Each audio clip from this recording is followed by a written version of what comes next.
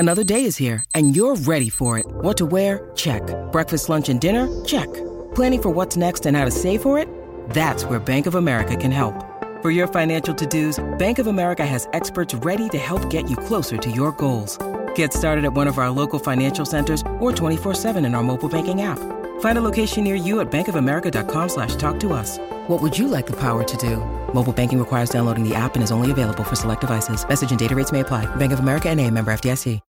When you need mealtime inspiration, it's worth shopping Kroger, where you'll find over 30,000 mouth-watering choices that excite your inner foodie. And no matter what tasty choice you make, you'll enjoy our everyday low prices, plus extra ways to save, like digital coupons worth over $600 each week. You can also save up to $1 off per gallon at the pump with fuel points. More savings and more inspiring flavors make shopping Kroger worth it every time. Kroger, fresh for everyone. Fuel restrictions apply. We laid an 8-minute egg at the end of the second quarter, and it was just couldn't overcome. I mean, we were up 38-32, and then I think they went on a 31-3 run. Offense was bad, defense was bad, everything was poor, but that's what it boiled down to. I mean, it was we laid an 8-minute egg, is the way I look at it. The Celtics fall 114-100 to the Charlotte Hornets. We're going to break it down here on the Garden Report on CLNS Radio and Celtics blog, powered by SeatGeek. Yes, I'm the boss.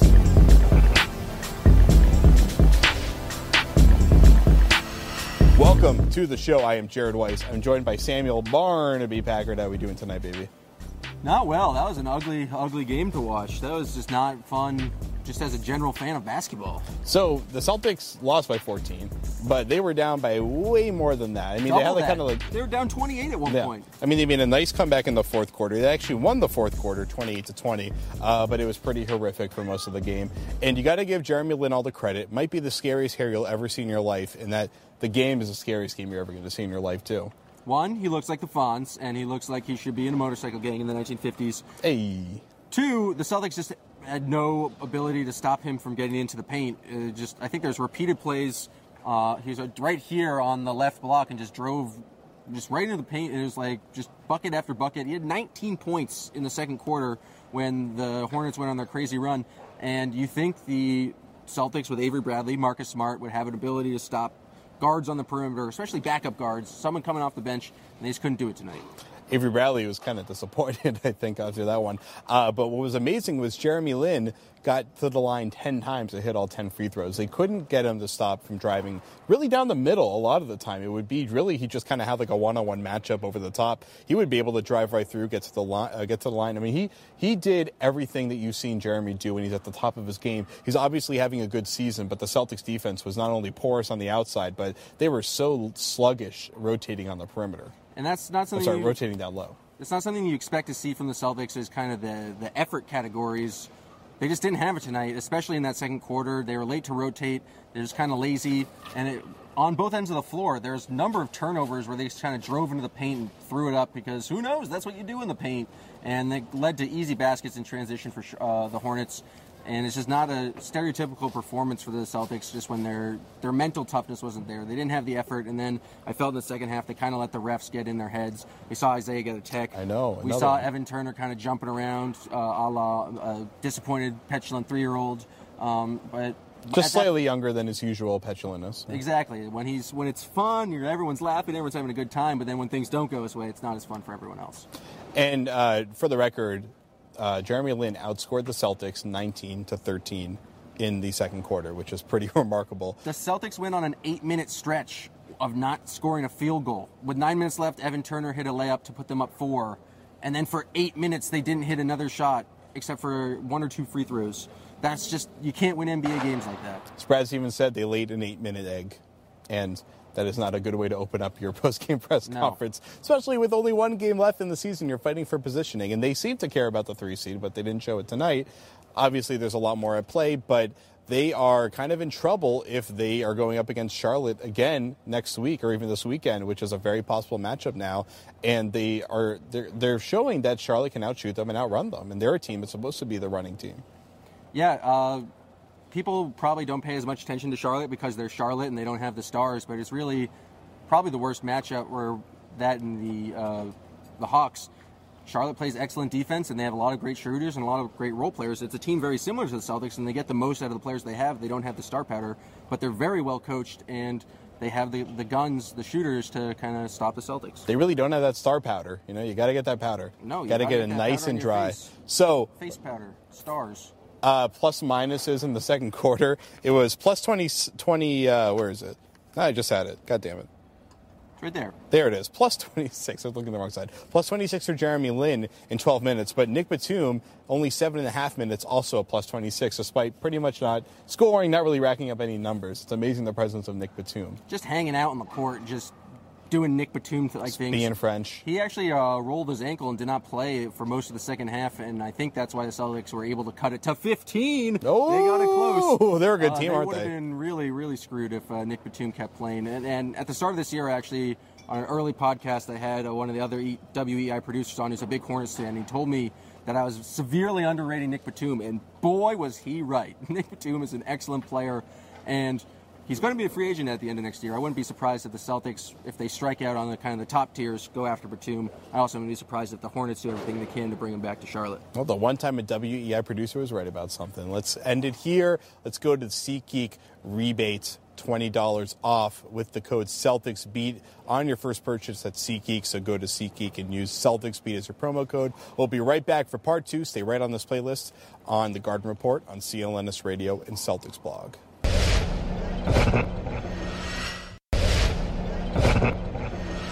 You know, once again, we just have to, come out and play defense, come out and, get the mojo back a little bit, after the 2-game slide and, just leave it at that. Welcome back to the show, part 2 of the Garden Report here, where we talk about how the playoffs are up in the air. They have one more game left Wednesday against Miami. They beat Miami, they get the 4 seed. They lose to Miami, they could fall anywhere from 4 to 6. Who the hell knows right now? So what is going to happen Wednesday night? Do they have a shot at beating Miami? Oh, absolutely. They've beaten Miami twice this year, and with the starting backcourt of Dwayne Wade and Goran Dragic, they really just don't have the personnel to stop Isaiah Thomas. So I think it's entirely possible, and I think Miami would actually be the most favorable matchup if they somehow the seeds line up for the first round of the playoffs. So that was my next question. We only get one chance to speculate who do they get because we're going to know after Wednesday's game. So why Miami? What's good about that matchup? I think what I said, inability to stop Isaiah Thomas, I think although they did not show it tonight, the Celtics do a very good job of dealing with on perimeter defense. And Miami just doesn't have the depth that you would want them to have. I know Justice Winslow's had a good year, and I know they had Joe Johnson, but I think the Celtics really, when they go to that second unit, get Kelly Olynyk and Jonas Jerebko in there, they can kind of spread the heat out and able to kind of just take advantage of that offensively. And, of course, I haven't heard definitively if Chris Bosh is not going to play, but we haven't heard a word about that, so it's kind of off the radar. You don't mess around with blood clots. You just don't force them into a game like that. I would be shocked if Chris Bosh ended up playing. So, Hassan Whiteside is obviously the toughest matchup on that team for them. I think they have the guys that can handle Dwayne Wade. They can handle Goran Dragic. But there's no one on this team that matches up well against Whiteside. Whiteside's been actually playing in the fourth quarter because he's hitting his free throws enough to be usable out there. Now, we know Brad Stevens loves to send centers to the foul line, and they're probably going to do it to Whiteside. But the question is that worth the risk? Because Whiteside has been shooting free throws well enough that he can probably survive that storm. And they've got enough creative players that even if they kind of lose rhythm, they have one-on-one scores that can kind of get it back for them. I just don't think Whiteside's a big enough kind of risk on the offensive end. The really only thing he can do is catch alley-oops and roll to the rim. He has no offensive game outside of that. So I think the Celtics take a risk. They've really dealt with Whiteside pretty easily in the past 2 meetings. He's a great presence on defense, but he's not. If you look at his real plus-minus, he's, I think, like 20th in the league in terms of centers. He's a great physical specimen, but I don't think he scares the Celtics whatsoever.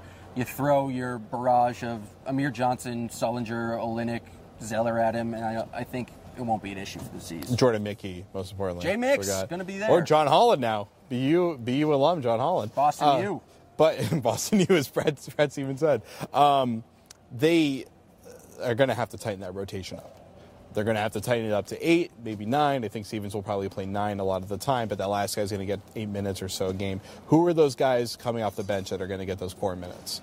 Marcus Smart, Kelly Olynyk, Evan Turner are your main three, and then you maybe get a little bit of Jerebko, a little bit of Zeller. I think that's entirely dependent on matchup. I think that's what we've seen Stevens do in the last couple of weeks. Is it really depends on what the team's giving you. When they played the Bucks on Friday night, there's a lot of bigs in the lineup, so they saw Zeller.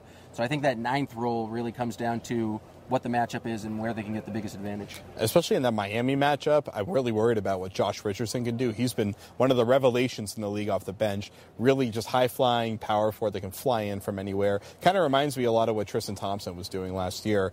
And the Celtics don't really have that guy that matches up well against them. They don't have that athletic four that's tough. Jay Crowder's kind of that only guy on the roster, but he's going to be obviously preoccupied. Let's talk about Jay Crowder right now. Do you think he's at all 100% since coming back from his ankle injury? Because I just haven't seen it from him. No. And he needs to be the second option on offense because teams are going to swarm Isaiah Thomas, and they need another player to step up. And earlier in the year, that was Jay Crowder. But if he doesn't have that explosiveness and that ability to kind of burst by people and get to the rim, the Celtics really are going to really struggle on offense in the playoffs. And he's not shooting the ball poorly right now. I mean, it's not like his shot's dead. It's more that we're not seeing him getting out into transition like he usually does. He's not explosive enough. And that's and you're not getting – he's good for 2 to 3 dribble drives a game where he's going to get to the rim, he's going to draw a foul, make the shot, or maybe even kick out of it, which he doesn't do a lot. But they absolutely need his offensive contribution. If he's a one-sided player in that first-round series, there's a huge chance they're going to lose that because him being a two-way player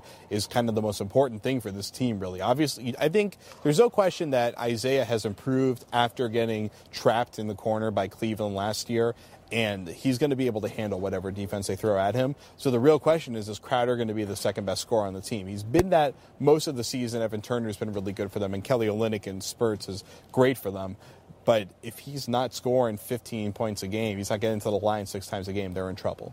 Well, that's the biggest thing about Crowder is he's been – or up until his ankle injury, he was consistent. He was consistently the number 2 guy to Isaiah, and you could rely on him for just about 15 points a night, sometimes a little bit more depending on how well he was shooting. And if he's not that consistent in the playoffs, there's a good chance the Celtics will go down. They need him to stretch the floor. They need him to prove to be not only a shooting threat, but a driving threat on that right elbow because Isaiah's going to be working from the top left side, and they need him to give Isaiah enough space to drive through traffic. If his guy is sagging off just a little bit, Isaiah's dribbling into triple teams, and the Celtics are kind of in trouble there. So whether he's out there with Olynyk and Avery, where they have a bunch of shooters on the floor, which I think is a lineup we're going to see a lot more in that series. It's kind of more of a playing to your strengths rather than playing against the opponent's strengths. But I think that's a lineup we're going to see a lot more. And if they're going to pull it off, Jay needs to be really, really freaking good. I completely agree. He's the key. He's the linchpin and kind of the identity of this team. He's the guy who allows them to play small, and that's when they're playing their best. So without Jay Crowder at the 4 playing them his most effective, Celtics are screwed. All right, guys, well, keep it sexy. We will see you after the Miami game on Wednesday, the regular season finale, and then it's playoff time. We could be here again on Saturday or Sunday, could be there later in the week, but either way, you're going to have us after the game to keep you entertained or to put you to sleep, whichever one you prefer. So for Sam, for Jeremy behind the camera and holding my phone on the live stream, I'm Jared Weiss. We will see you after Wednesday's game on the Garden Report, on CLNS Radio and Celtics Blog, powered by SeatGeek.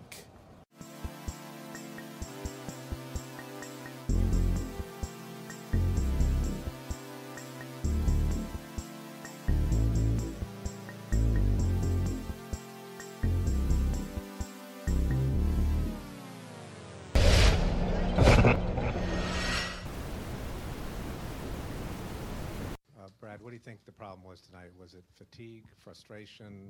What was the problem?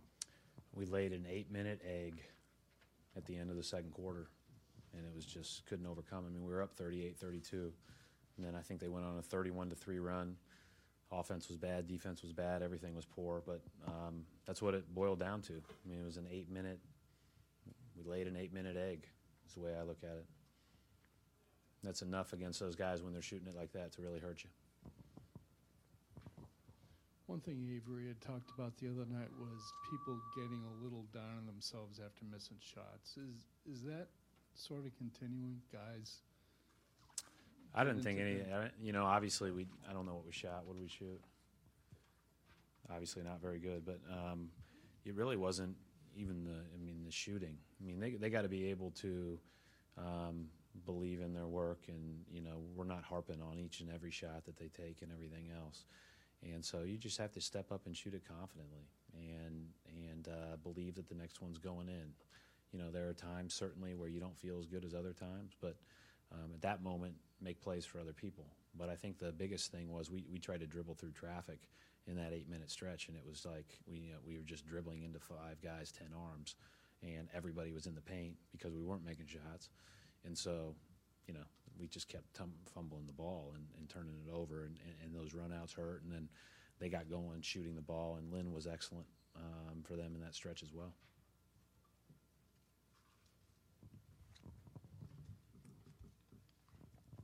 You've been talking about the important thing being that you're playing well going into the playoffs.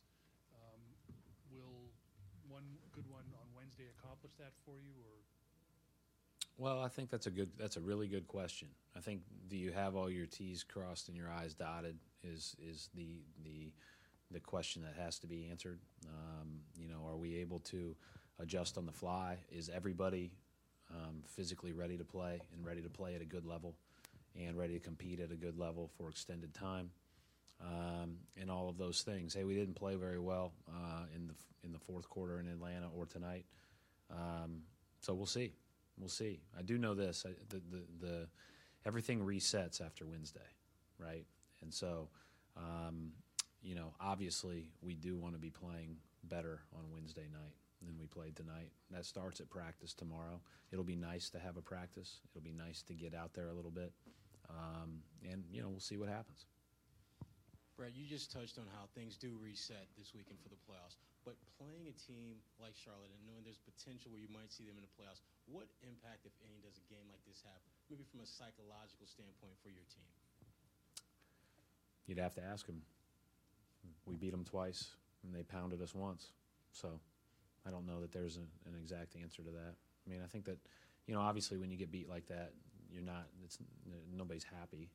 But they also have responded well in the past from tough nights. And so I don't anticipate that we won't respond with a great competitive effort on Wednesday. Now, we're playing a really good team, so we'll see how that shakes itself out. But, hey, this is part of competitive sports, right? You get your butt kicked, and, do you get back up or not? And it's not ideal to not be playing as well, like you said, Steve, but we'll talk about what we need to fix, whether it's personnel or whether it's, some things we're doing, and we'll go from there. Brad, they scored 70 points in the second and third quarters. The defense got off to a slow start against Milwaukee and Atlanta. What's going on with the defense, and is there something you can fix or rectify? I think there's a couple of things that we can do a little bit differently, but it's that's obviously unacceptable, and we'll have to play a lot better than that on Wednesday to have a chance to win. Brad, just following up on what Steve was talking about, do you think it's a bigger deal to be playing well going into the playoffs than worrying about or even being, watching where you are in the standings and who you're playing? I'm not really paying attention to that part. I think that obviously that shakes itself out no matter what. I mean, we'll have a better idea after tonight. Obviously, we still, control some things in that regard with where we are. But I think that the bottom line is we just have to focus on what we can control and focus on playing basketball the right way. And for whatever reason, the defensive slippage is a concern in the last couple of games. But I'm equally concerned about fumbling the ball around in the second quarter. Can I to be follow candid? up Yeah, real sure. quick, Brad? Did you change your message at all during that 33-3 run, or at all when you were calling a couple of timeouts? Did you try to mix it up, try different things? We said the same thing that we talked about starting the game, and that was we've really got to impact the ball defensively because they're a shooting team. They're a great shooting team. They've been a great shooting team all year, 5th in the league, and they really got going against us. So that's why you can't make them comfortable from the get-go. Even Batum gets a couple of easy ones early, and now all of a sudden guys get comfortable. And then Lynn got really going. So I think the biggest thing is that's number one. And then number two was we just talked about offensively. You got to drive it, touch the paint, and kick it out because all 5 guys are going to be in there, and we didn't do it. So, it's part of the reason why they were running to the other end and shooting with nobody guarding them, because we couldn't set our defense because we were turning it over. Coach, it's convenient to target faults after a game like this, and I'm not, at all. With Isaiah, are you Atlanta tonight? Are the teams bunching up on him now that more so to? I don't think any more so than New Orleans or Milwaukee before that, or even as you go further back into the Portland game or Golden State game. So I think he's seen his fair share of attention for sure. These guys weren't necessarily like trapping pick and rolls like some of those other teams were. They were back, but all four guys were back, and all four guys were awaiting his drive. The only time we were really spacing them out well is when they had to fly at Kelly and Jonas at the three-point line when we were smaller, a little bit more skilled. Brad, you've seen Kemba both in college and now incremental growth here in the league. What do you point to his growth, especially this year, just kind of seeing him on film and in person? Well, obviously, I think the number one thing you point to is he shoots 39% from three. And that's, when you factor in the difficulty of shots that those guys take at the point guard position, it's really an outstanding number. And his ability to get downhill has always been excellent. But the thing I've always loved about him and the thing that always has stuck out to me ever since I saw him play AAU ball as a kid was that guy competes. Like, he competes. There aren't many nights where he doesn't really, really have it at a high emotional level. And certainly through 82 games, I'm sure there's a few, but not very many. I think he and Isaiah are very similar in that regard, and both really good players. How frustrating is it, these kind of games at this point this season? No, it's tough. Anytime you lose like this, it's definitely tough. They played great tonight, clicking on all cylinders. We challenged them with certain things, they made shots, and they had a great game. And the biggest thing we do is just leave in a pass and prepare for Wednesday. How were they so effective in the second quarter? Why were they so effective? Because that's really where they put this game. They made some shots. They got into the bonus, got some foul calls. They got some free throws, and once again, they made some shots. I think they had 9 or 10 players that played great and made some shots tonight. Did you guys let emotions get the best of you at different stretches in this game? No, I don't think so. They played great. I don't think this really said anything up until we felt like we got hit for like the 100th time. So, other than that, they played great. The game was already out of reach when we got, frustrated. And, we just got to, bounce back and play better the next game. Evan, defense slipped, last game too. Can you put your finger on what's causing that? Tonight, if you go check out the stats, in the last 4 games, they didn't hit shit. Tonight, they were due to hit something. Spencer Hawes hit a bunch. Downs is a great shooter. He hit a bunch. Sometimes life just balances itself out. Those dudes are bound to hit. They're NBA players. They play great, and that's it. Once again, we try to have some rotations. There's certain things that beat us in transition. But once you get an NBA team going, they're tough to stop. How important do you think it is for you guys to have after the last 6 quarters, have a good bounce back effort against Miami? No, it'd be great. Once again, we just have to, come out and play defense, come out and, get the mojo back a little bit, after the 2-game slide, and, just leave it at that. Thank you. Thanks, Evan. Welcome back to Boston. Thank you. Good to be back. It's been a while. Kind of a long, strange trip to get back into playing in Boston. Yeah, it's a journey, but everybody's journey is different, and I'm happy to be back and trying to help in any way I can, When did you first find out that you're on the Celtics radar? Yesterday. That came out of nowhere? Yeah, but, that's what I was in the D-League hoping somebody would, take notice, and I'm glad that it happened, and, I'm just grateful to be here and try and do whatever I can to help the Celtics. It's, game 81, but, I want to do whatever I can. What kind of things they told you about what they want to see from you or expectations and that sort of thing? I'm just a know, I had a lot of experience overseas, maybe bring, you know, some of that and in whatever way possible, you know, at this time. And that's basically, you know. John, how did you find out? What happened? What's the story? I was actually, I was about to take a nap, and then my agent called, and, you know, he told me the news, and I can't even remember from there. It's like I was just so happy, you know, just so grateful, and to be with the Celtics, one of the best organizations, you know, in the history of the game. I'm just honored, you know. What was it like to walk into the Garden tonight and then take the floor in the uniform? It was surreal, you know. just walking in for the first time, just seeing it is, you know, it's like a dream come true, you know. And I just appreciate it, and just hopefully now I can just come in and do whatever I can to help. Yeah, I really only went to one game in my whole time here in Boston, but you know, obviously, you know, the Celtics are, you know, one of the main teams in Boston, biggest teams in Boston. You know, when they won the championship, you know, I was here. You know, you saw everybody parading, and you know, just to think that I actually, you know, get a chance to play and help the team win, and in whatever way I can, I'm just happy to do that. John, you think you might have put yourself on the map a little bit with them from what you did against the Red Claws? You know, maybe.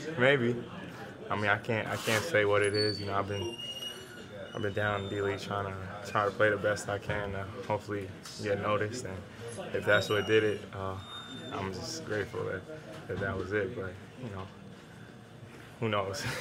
John, you see the list of guys. I mean, all the list of who've been called up, and it's kind of, it could happen to you too. And I mean, do you really believe that? I mean, before yesterday, is it discouraging when you're down there? Is it when you see guys get called up, and do you think, I mean, which goes through your mind when you're down there? Yeah, I mean, you have no choice but to believe it, you know? Yeah, like, of course I believe that it could happen.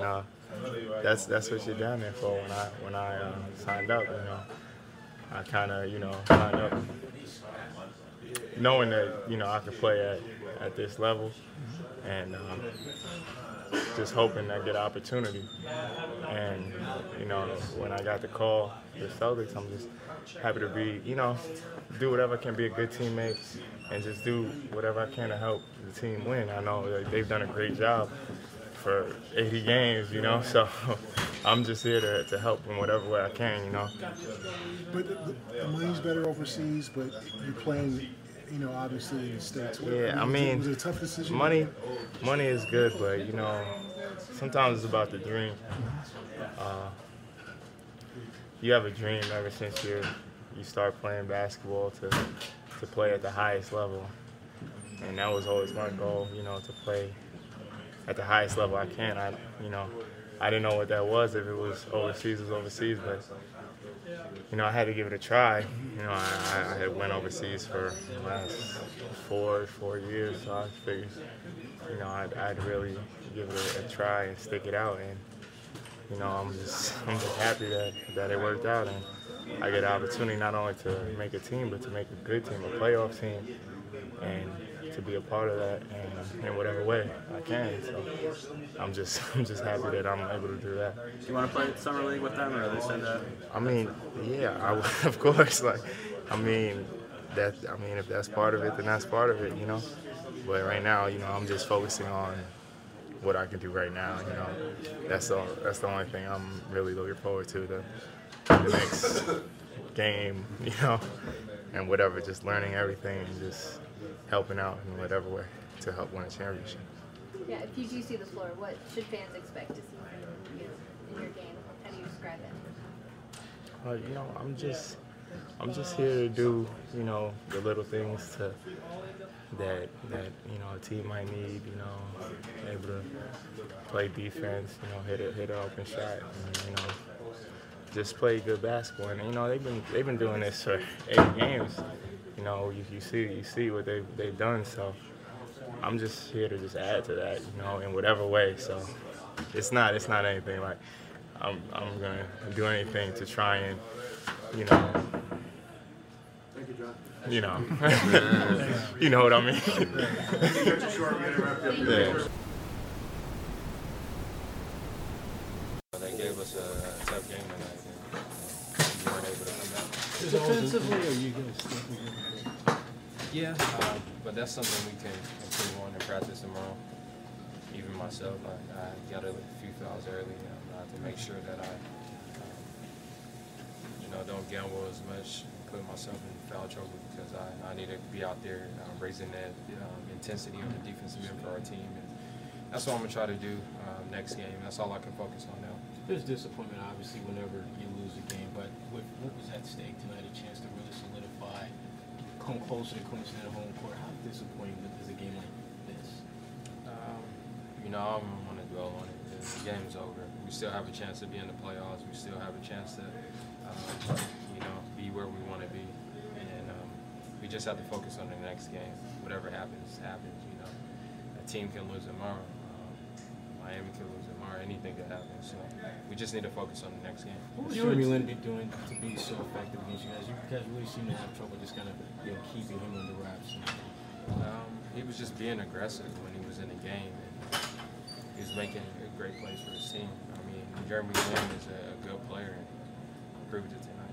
You would tell me that I think it seemed like players were worn out. You still seeing that? Is that? No, I wouldn't say that was the case tonight. I mean, I can't speak for everybody else. I was spared. It's just that I don't feel like we were connected the entire game. At the beginning of the game, we were playing well as a team. Even when they were making shots, we were responding. We just have to try to do that the entire game. That's important for us. Mental fatigue? Is it something mentally? No, I mean, I don't know. I can't. Like I said, I can't speak for everybody else. Last game, I was physically tired. Tonight, I felt good. Avery, I think it's safe to say that it's more important to you guys how you're playing going into the playoffs, maybe get things together Wednesday night as opposed to who you're playing. It is. That's important for us. I'm pretty sure they're thinking the same thing. It was a plus for them tonight going into the playoffs. And, we just have to prepare and try to fix all the mistakes that we had tonight. I know Coach said it. I'm pretty sure everybody else is going to say it that doesn't media. We just have to try to fix all the small things that we did tonight, because in the playoffs, we make these same mistakes. We might lose like 40. Avery, because your defense has been a strength for you guys all season long, can you put your finger on what's causing the slippage right now? It's team defense. It's not just we have to play better as a team.